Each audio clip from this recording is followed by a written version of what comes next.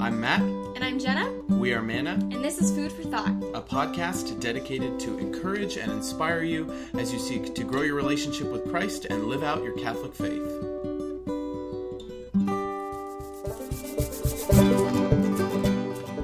This is part 2 of our episodes where we are answering questions from you, the listeners.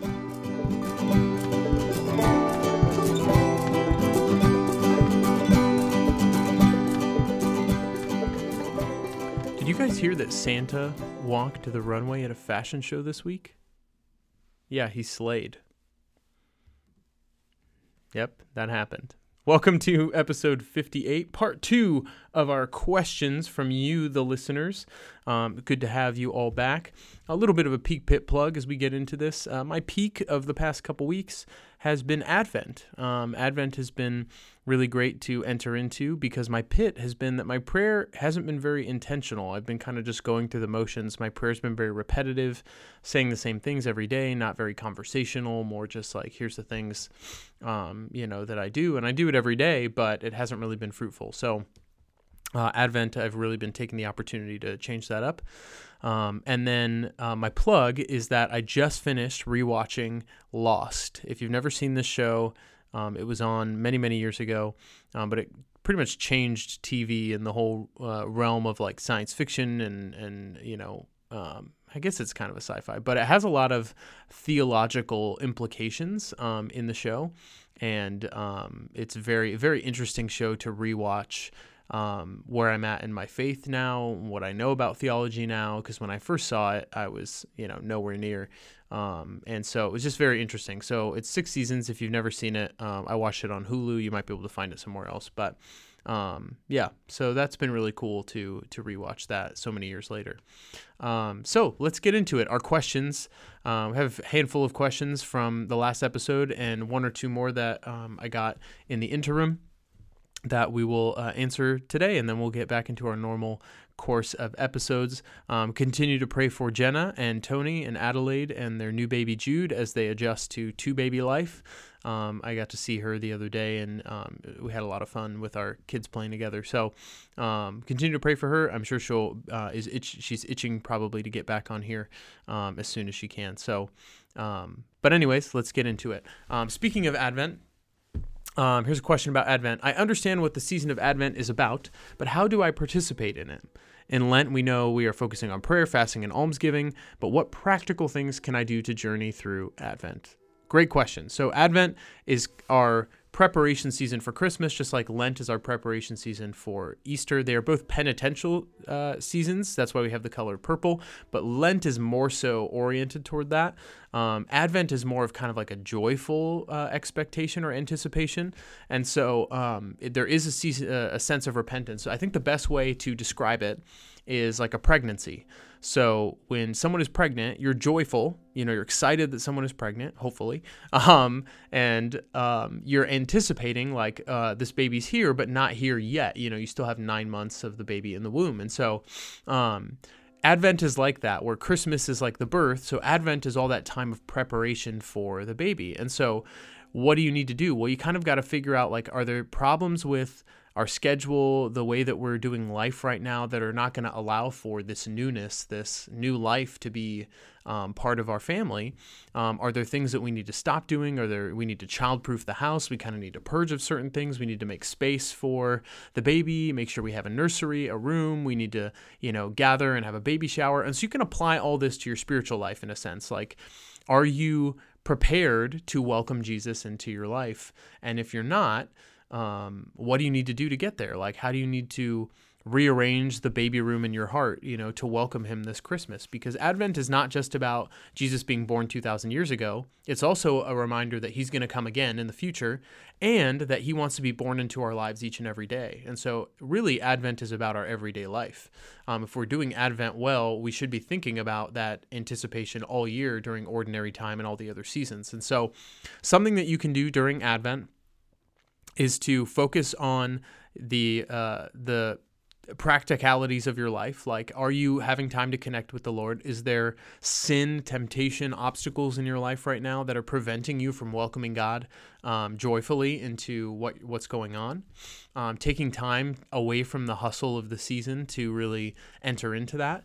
And the best kind of preparation that simplest and best that I've come across, Bishop Barron said in our How Should We Enter into Advent? Well, if you just imagine that you're going to die Christmas Day, as morbid as that may sound, what would you need to do to be prepared to meet the Lord face to face? And what would you need to do to reconcile in your relationships? Make sure that you're as prepared as you can be for that to happen. If you knew you were going to die on Christmas Day, that kind of puts things in perspective. And that, I think, will kind of tell you, what do I need to start doing during Advent? So yes, there's no particular focus on prayer, fasting, and almsgiving. However, we should be doing those things during penitential seasons and throughout the year, really, anyway. We should be entering more deeply into prayer to prepare.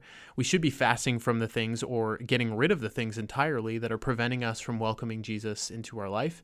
And we should be giving alms, especially in a time of year where people are in need or people are really hurting during the holidays. So I would say apply those same things to from Lent to Advent, but recognize the purpose for the season being slightly different in our preparation. So I hope that answers that question for you. Next question.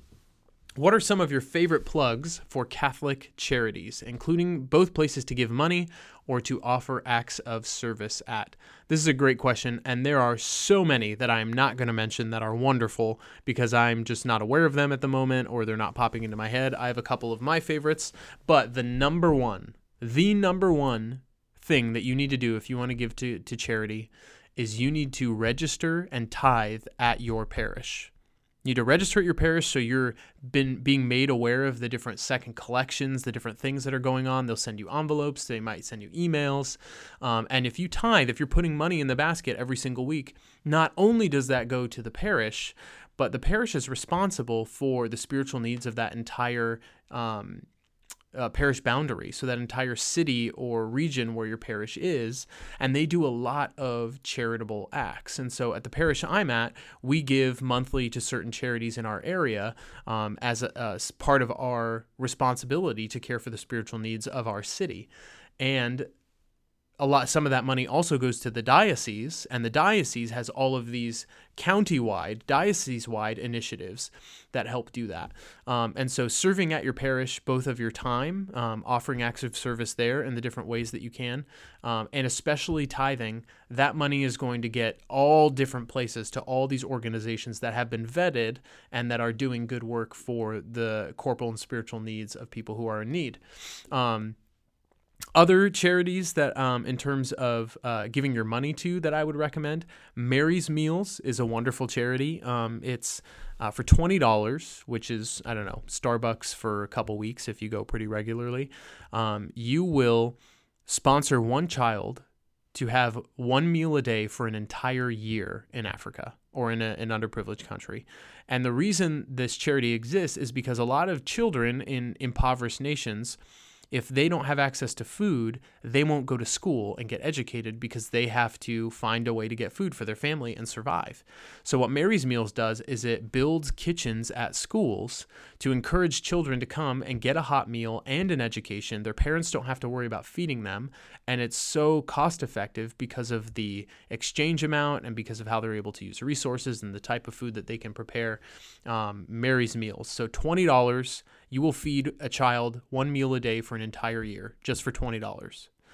That money goes a long way. So I would highly encourage you to look them up. I think they have a movie called Child 31. I might be mixing that up with a different organization, but look up Mary's Meals, and you should definitely support them. Shout out to Laura Schuberg, who introduced me to that charity. Hope you're listening. So, and then the other one that I would recommend is World Vision. They're a kind of sponsor a child somewhere else type of organization. So it's $39 a month to sustain their medical, food, drink needs that they have. But what I love about World Vision is that periodically, I think like once a month, they'll send you things to sign or fill out or write in that you can then send to your sponsee. So there's an interactive and ongoing kind of sponsorship where they're really encouraging you to build a relationship of prayer and support, and really not just like giving money and throwing it away. Not that you're throwing it away, but kind of like putting money in the coffer and then you never see what happens to it, that you're consistently on an ongoing basis interacting with that child. So we've adopted a little girl in Mozambique. Her name is Zedia, and we've been supporting her, I think, for like almost 2 years, maybe year and a half, something like that, maybe more. I don't know. But I would recommend that. There's probably a lot of places for you to give your time in your local area. I don't know where you're all listening from.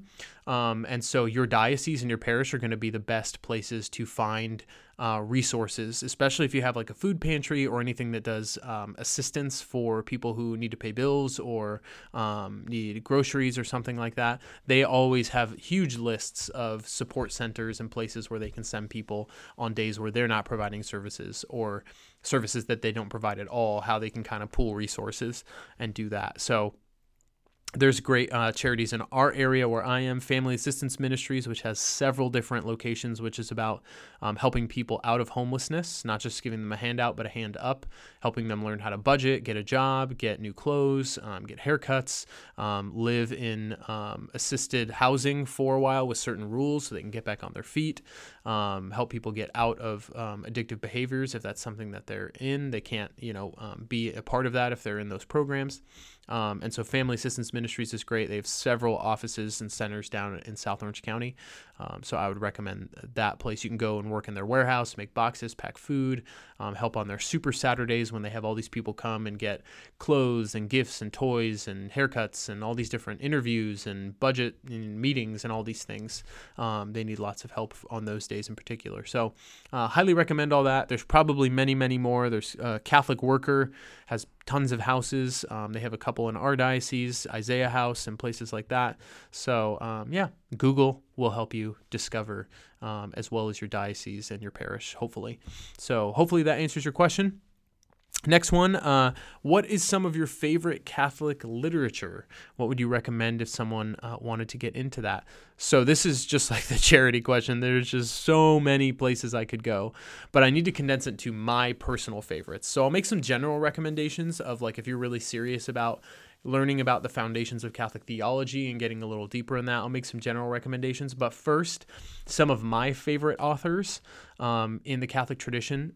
C.S. Lewis, even though he's not Catholic, he was Catholic friendly, friends with J.R.R. Tolkien, who was Catholic, but he was Christian, and he's just written so many great books. Mere Christianity, The Great Divorce, the Screwtape Letters, which we talked about in a few episodes ago. So I'd highly recommend him. Henry Nouwen is one of my favorite authors. Very easy to read, very speaking to the heart and not necessarily to the head, how we relate to God, how he sees us as even in the midst of our sin or our woundedness. So books like The Return of the Prodigal Son, The Wounded Healer, Life of the Beloved, all those books by Lewis and Nouwen are really short, easy reads, and they're very, very easy language to get into. If you're serious about theology and wanting to get in the foundations of that, everyone builds their theology upon Augustine and Aquinas. So St. Augustine, one of the later church fathers in the, I think, 5th, 6th century, 4th century. I can never remember how the 100 years differs there. But early in the church, his works, Confessions, City of God, those are some good works from him. In terms of his own personal conversion and the theology that he understood about what was happening to him in retrospect, and City of God, all about, the city of God and the city of man and the divine and the worldly, and very interesting stuff. And then Aquinas is like the intellectual giant of our faith tradition. And so every theologian modern since then has built upon those, one or both of those two theologians. You can read back to some fathers of the church fathers like Justin Martyr, some letters there, Irenaeus, Polycarp, but you're going to be a little limited in terms of what's available. They only have like handfuls of works, most of them, or maybe just one or two that have survived. But Aquinas and Augustine have a huge library, especially Aquinas, of things to get into. So Aquinas' Summa Theologica is a huge monumental work, but it's all question-answer, where he presents an argument, he answers it, he looks at the counter-arguments, he answers those, and he does it in a very steelman way, where you build up the argument of the opposing side and almost make it very convincing, and then you answer it, instead of presenting it in a really, straw man type of way where you can just pick it apart really easily. So if you're going to read Aquinas, I would get an introduction to Thomas Aquinas. Matt Fradd has a lot of great resources on Aquinas, and his podcast Pints with Aquinas really helps unpack that. He's created some good resources for understanding the language of Aquinas and how to unpack certain theological ideas and terms that Aquinas uses, especially if they're not common in our vernacular in English today or in theology today, in just the general way that we speak. So I would recommend you go there to Matt Fradd's resources if you want to get into Aquinas. And then other authors I would recommend, G.K. Chesterton is great, Bishop Barron, Dr. Scott Hahn, who is a very famous convert, who was an anti-Catholic pastor and then became Catholic, and then his wife then also. He's written a lot of books and he's very, very experienced in the Bible, and just fell in love with Catholicism. And so that fervor, that Protestant fervor and knowledge of Scripture mixed with Catholic tradition, very, very good stuff. That's very high theology, some very new ideas or very new connections, but written in more of a modern English practical way. So some of it might go over your head depending on your comfort level with theology, but it's a good if you're trying to get into deeper theology and deeper ideas about Catholicism, different layers of things that you may not realize. He's a good person to go to. And my all-time favorite theologian of all time, Hans Urs von Balthasar, all about the way of beauty, and he has some amazing stuff. Again, very dense theological things, and it was all not originally written in English, and so had to be translated.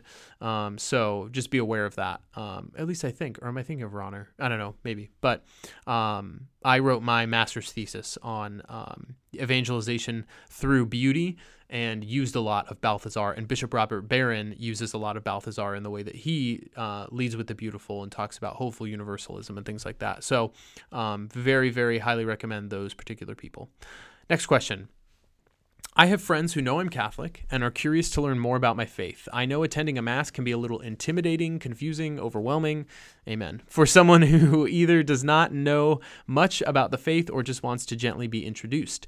Do you have any suggestions on how to engage or offer resources to people who are curious but slowly want to dip their pinky toe into learning more? Great question. So first and foremost, I would shy away always if someone's curious about the faith, unless they're asking directly for this. Don't just give them a book and walk away, or say, read this and then come talk to me about it, because you're kind of disconnecting yourself from that. Our faith is all about community and journeying with people. And if you remember anything about your conversion or how you came to know the Lord, it was probably much more a person or people that journeyed with you than a book that really caused you to take that leap in or to start to feel like you belonged. And so I would really walk with them, and I would really just model your faith well. They say with parenting and with evangelizing is how I've been applying it as well. More is caught than taught. If you want to teach your children something, or you want other people to learn things that you find valuable, just model them well, and they will catch on. It's a lot more effective than you just trying to talk at them. But if they see it lived with joy, and that you're approachable and you don't shy away when faith is brought up, even if it's done so negatively, that you're willing to lovingly and gently say, actually, that's not what Catholics believe, or that's not an accurate representation of the faith. Or you could just say, that's interesting. Why would you say that? What in your experiences led you to believe that? Especially someone saying something negative. And be, I hadn't heard that before. I grew up Catholic. Tell me more about why you feel that way. And, puts the impetus on them to defend their position.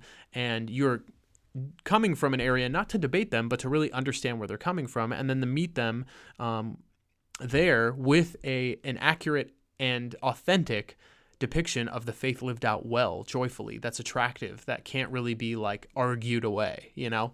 If you're a genuinely joyful person in your faith, people can argue about the logic of the faith all they want, but they can't argue away why you're joyful. Like, it's just obvious, you know? So I would not shy away from opportunities, be approachable, wear your faith on your sleeve in such a way that you don't feel like you're throwing it down people's throats, but you're also not ashamed of it, that you're ready and willing to wear or use or carry things like saint medals, rosaries, scapulars, those little tiny saint charms, things like that, that can start the conversation. And that not because you're trying to get people to pay attention to you, but because, we want to make sure that we're being available to people.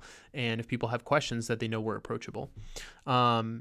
And you never know if you're going to bring up something in the workplace or in a group of friends, lovingly and gently. Others probably will actually agree with you or at least want to know more, but they're too afraid to speak up because they think either that they're alone in their thinking that like, oh, what that guy said about the church is really negative and extreme, but everyone else is laughing, so I'm just going to laugh because I don't really know. They think they're alone or they don't want to offend anyone. They think they might be a minority if they speak up. And so if you can have the bravery to do it with gentility, is that a word? I don't know. And do that can be the opening door that they need. Then you can see where they're at, listen, speak to where they are and provide resources if they're asking, if you think it's appropriate, but don't just leave them, And then I would think about what are things that you go to or that you'd be interested in going to that are more approachable.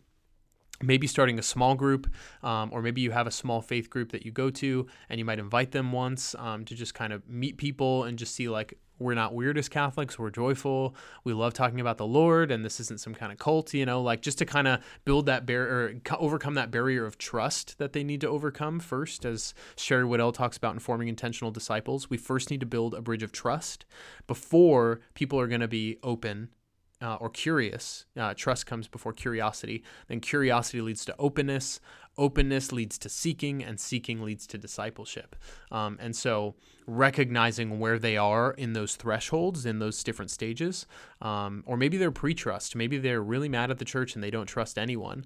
You can be that person that is willing to listen to them and say, I'm really sorry that happened to you and that's your experience.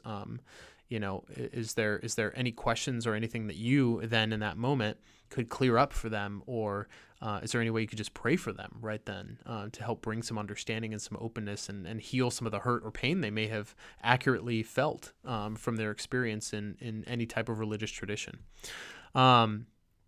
Maybe invite them to a Bible study.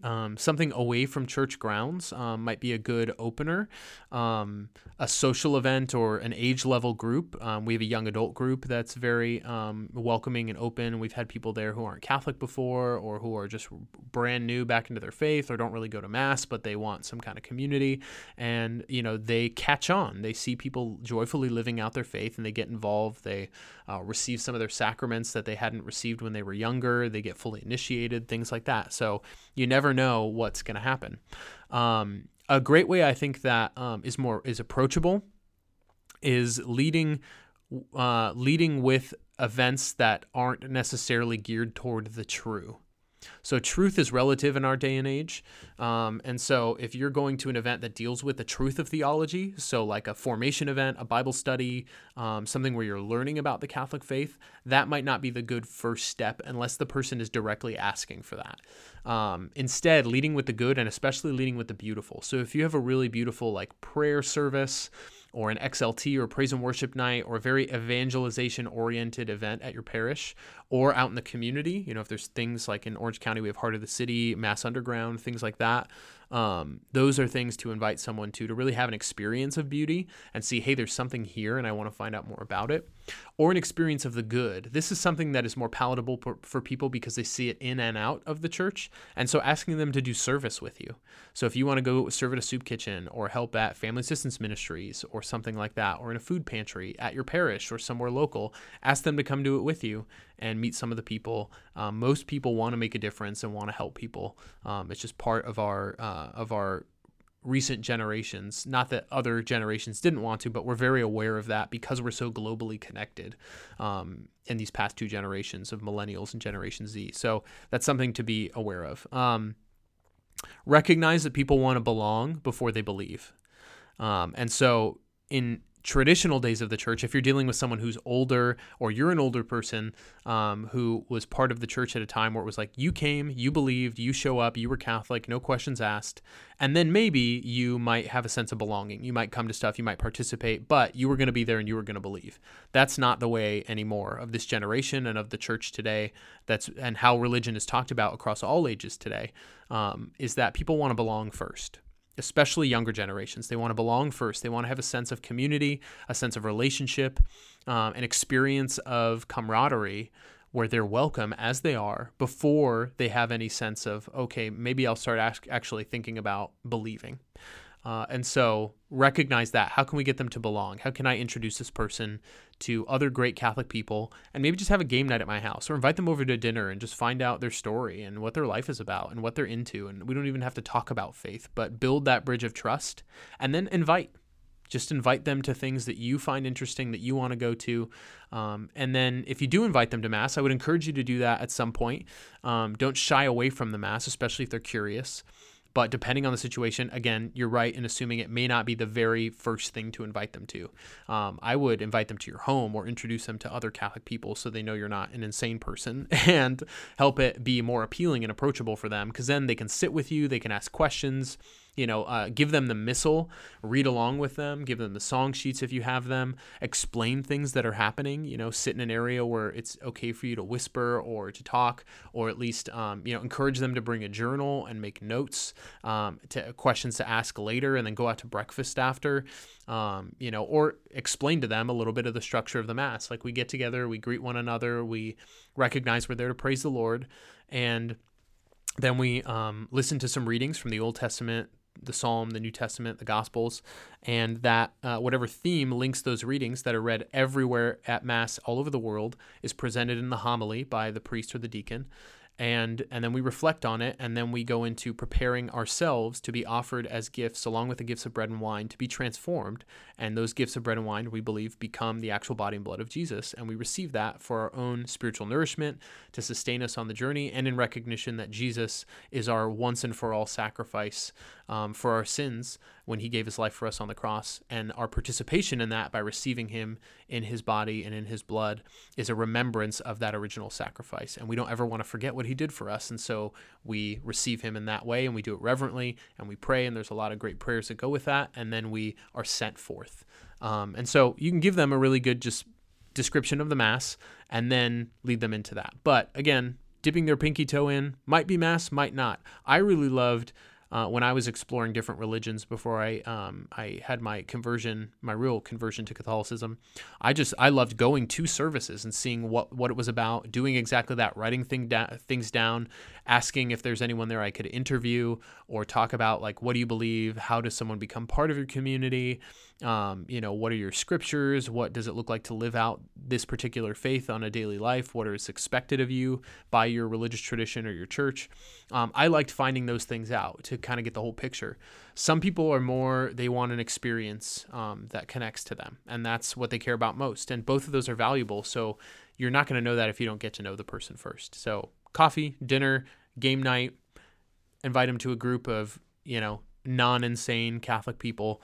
We're all a little bit weird, but, at least people who aren't going to turn them off, and start from there. So I hope that helps. And don't shy away from, if you're allowed to, wearing things or talking about things openly, gently, lovingly, not in an aggressive way, in the workplace, in your school. Even though you think you might be the minority, I'm surprised always when I speak up of people who will say later, thank you for saying something, or actually, yeah, I've heard that too, or actually, yeah, I was raised this, and I'm not practicing anymore, but I still appreciate this and that, and there's a lot of religious familiarity and people who still like the fact that they were raised in a particular religion, even if they don't practice. And so if you can bring that out in a conversation in a loving and gentle way, you'll see that you probably have a lot more in common with people than you realize. And last question for our questions episodes. What are things you can do when you feel spiritually dry? Great question. We did a episode on prayer, first of all, episode 3, I believe, Pray Without Ceasing. And I think we talk a little bit about that. And I think we have a blog on our site that's called When You Don't Want to. When you don't want to pray and things like that, as that was a follow-up to that episode or one of our early episodes. So you might want to go back and listen to that, but I'll probably say some things that overlap. So I would say, first of all, when you're feeling spiritually dry, recognize that prayer is a conversation between two or more people. And a conversation is two-sided. And so you need to check in and see, how am I tuning in and being intentional about the ways in which we know in our tradition God speaks. God can speak through silence. He can speak through scripture. He can speak to us in the sacraments, or at least sustain us and help us to be in relationship with him in the sacraments. And he can speak to us through other people. So do a check of those things. Am I having time in silence in my prayer where I'm just listening? I'm trying to get my mind blank, and maybe I offer an intention. Maybe I meditate on some scripture. I see what stands out, and then I listen for what the Lord's trying to tell me. But are you spending an equal amount of silence as you are talking? Because we all know, if we have that friend that talks too much or is always asking us for stuff, it's really hard to feel like you're having a good, deep, meaningful conversation when they just will not stop. So I think we do that to God pretty much all the time. So make sure that you are having time in meditative quiet and silence to listen and reflect, and use scripture, because that is the word of God. Like, God is speaking still through the words of scripture. He wants to speak to you through those words. Don't play Bible bingo, because you're going to end up maybe in Leviticus and don't sleep with your sheep and your sister and whatever, all these weird ritual laws that you're like, that's gross. I don't know what God's trying to say to me, but definitely not that, So look up the daily readings. We recommend this all the time, and maybe just read the gospel and pray through that, or the psalm. I write a blog every single week. It comes out on Tuesdays on our Instagram and on our website. That is a reflection on the psalm for that upcoming Sunday. And that can be something that you sit with and then you reflect on silently. There's always some kind of questions in there, things to reflect on, and a challenge or something to recommend for you to do in your prayer life or as you try and live out your faith that week. So maybe that's a way you can engage with scripture. And frequenting the sacraments. When was the last time you went to confession? How frequently do you go to Mass? Do you just go on Sundays? Do you have time to go another time during the week? There are probably areas near you that have early morning daily Masses, afternoon or evening ones. And I don't know your schedule, but if that's something you can do to frequent the sacraments more often, or at least go to chapel and have time in front of the Eucharist, either in the tabernacle or exposed in adoration and a monstrance, those are all ways that you can check on those things. And then how other people are speaking to you. Are you involved? Are you talking about the faith in a group setting? Like, are you in a small group? Are you in a Bible study? Are you engaging with the things at the parish? All that is going to help you grow in your relationship with God. And allow him to speak in a variety of different ways. And then I would recommend that you ask the who, what, where, when, why, how questions about your prayer life to change it up. So who, for instance, who do you typically pray to? Do you pray to God the Father typically? Do you pray to God the Son, Jesus? Do you pray to God the Spirit? And who do you pray with? Do you commonly pray alone, by yourself? Do you pray with other people? So I would look at all the who's of your prayer life and then change them. Look at changing them. Maybe you're really comfortable with God the Father, but you've never really explored your relationship with the Holy Spirit. Maybe start to do that and see, learn about the Holy Spirit, what that brings about. If you always pray in quiet, see if you are in a relationship or married, if you want to do that as a couple, if you have friends or a small group that you could pray with once a week, get together. There is such a beautiful group of women who meet in the meeting room right across from my new office, who meet once a week, and they pray together for an hour. And it's all these beautiful, I think they pray for every need the church could possibly have. Like, I hear a range of things, and it's incredible what they do. They pray Rosary, Divine Mercy Chaplet, they pray these litanies, they pray for all these different intentions, and I just feel so graced listening to it. So maybe you need a group setting like that to hold you more accountable. But look at the who, how can you change that up? Look at the what. What is your typical prayer style or type? So there's different prayer styles. Adoration, contrition, thanksgiving, and supplication, acts. Adoration is prayers of praise and love for God. Contrition is prayers of examination and telling God we're sorry. Thanksgiving is prayers of gratitude. And supplication is petitions, prayers of need. We all probably are pretty good at supplication, and some of us probably good at thanksgiving. The other two we don't do as frequently, so maybe changing that up. Or if you do one of the other ones more frequently, try and, have a more even-keeled approach, or try another type or a style. And then there's so many types of prayer. Praise and worship, meditation, journaling, scripture, Lectio Divina, the Rosary, the Divine Mercy Chaplet, fixed prayers like the Our Father, the Hail Mary, the Glory Be, novenas, spontaneous prayer, litanies, all these different things. And that's like, a sliver of what exists in our tradition. Explore something new. Do something totally different, or keep doing what you're doing, but change how you're doing it. So for instance, I journal on the readings every single day, but I was finding in my journaling, after I wrote what stood out to me in each reading, I was just writing the prayers that I would normally say out loud. And I pray for pretty much the same things every day. And then what's unique to that day, who's on my heart, what's going on that day. And it was very just dry writing it on a page. So I was like, this Advent, I need to start praying those things out loud again in my car, in chapel. And I'm just going to journal about the readings and how I think God is trying to speak to me specifically, and not just write the word and make that conclusion in my own mind, but I'm going to write it out and give God thanks for how he's speaking to me that day. So each day when I look at it is unique, wholly unique, not like just a little differences here and there. So you can do the same thing, but change what you're doing. And that's maybe more of a how, but look at the what. Then look at the where. Where are you when you typically pray? Are you at home? Are you in your bed? Are you in chapel? Are you in a church? Are you walking? If that's not working for you anymore, change the location. If you're commonly inside by yourself, go outside into a beautiful area. Go on a walk, go in a park, a quiet place, or a quieter place, because outside there's going to be noise, but change it up. If you commonly pray at home, go pray at the church. Look at the when. How often are you praying? Do you only pray at night?